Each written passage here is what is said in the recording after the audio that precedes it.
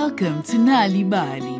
It's time for a story, a time where we can journey to many places and meet different faces. The Bouncing Cabbage by Helen Brain.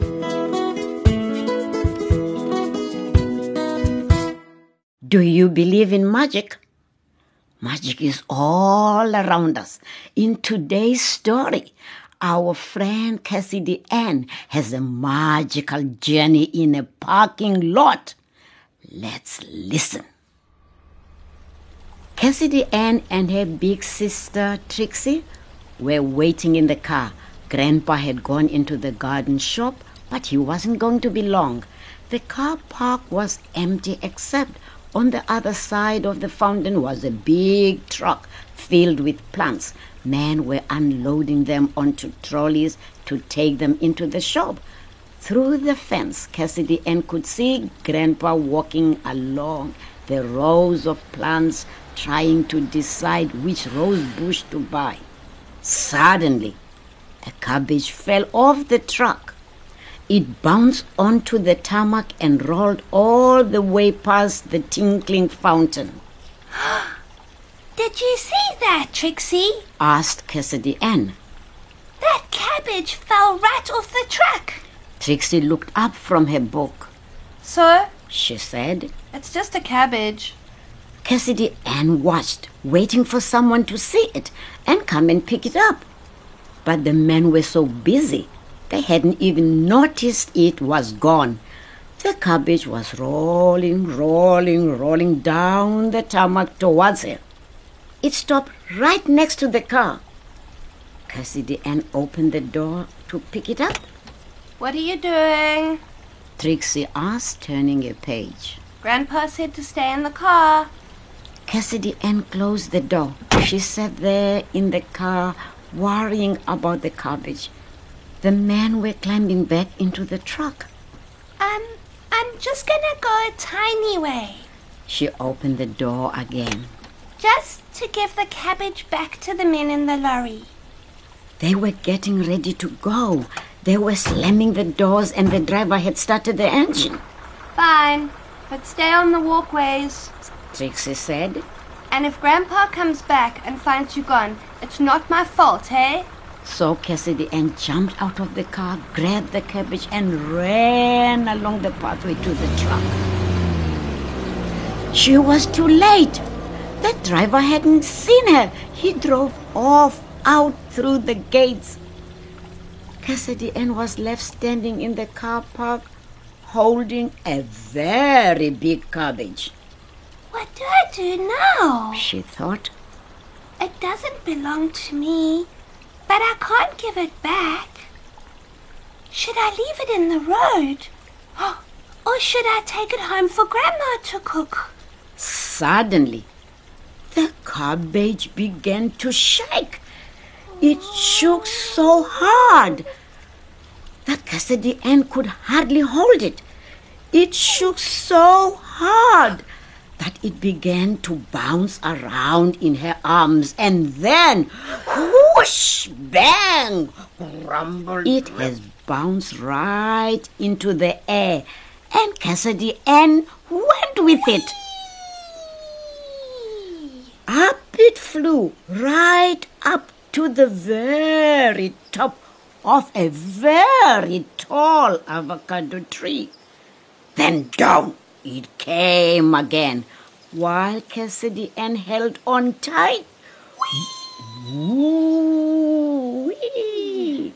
It bounced on the pathway and shot up again, this time right onto the roof of the garden shop. It was nice up there. Cassidy Ann could see everything. The people buying plants in the nursery, a lady taking her dogs for a walk along the river, the water lilies in the fountain, and Trixie reading her book in the car. It was fun. But the cabbage was bouncy again. It was shaking and shivering and wiggling up and down. Cassidy Ann had to hold on tight to stop it getting away from her. Where are you going now? She shrieked as the cabbage bounced once, twice, 3 times, swoosh, into the air and wing back down, splash. It landed in the fountain, splashing water everywhere. Up it went again, while Cassidy Ann clung on, dripping wet and giggling. The cabbage winged down again into the fountain once more. Even more water flew up this time, splashing a cross lady carrying a bunch of flowers. Up went the cabbage again, high, high, high, until Cassidy Ann could smell the clouds and feel the wet cleanliness of them. Up, up, up they flew, till the car park looked like a toy garage, and Grandpa's car was as tiny as the dinky car. And Cassidy Ann could see Grandpa coming out of the garden shop, pushing a trolley with a big spiky rose bush on it. The cabbage started shivering and shaking, and then it began to fall down, down, down. Cassidy Ann just knew she was going to land on the spiky, thorny rose bush. Grandpa, watch out! Grandpa looked up. Cassidy Ann, what on earth are you doing flying through the... He held out his arms and caught Cassidy Ann just as she was about to crash into the spiky, thorny rose bush. Grandpa overbalanced and they both tumbled straight into the fountain. Luckily, there wasn't much water left in the fountain by now, but a green frog got a terrible fright and jumped out, croaking crossly. Grandpa sat up in the pond with a lily leaf draped over his head. Cassidy Ann's dress was soaking wet and green and slimy from the pond. Trixie came running over and helped Grandpa up. What happened?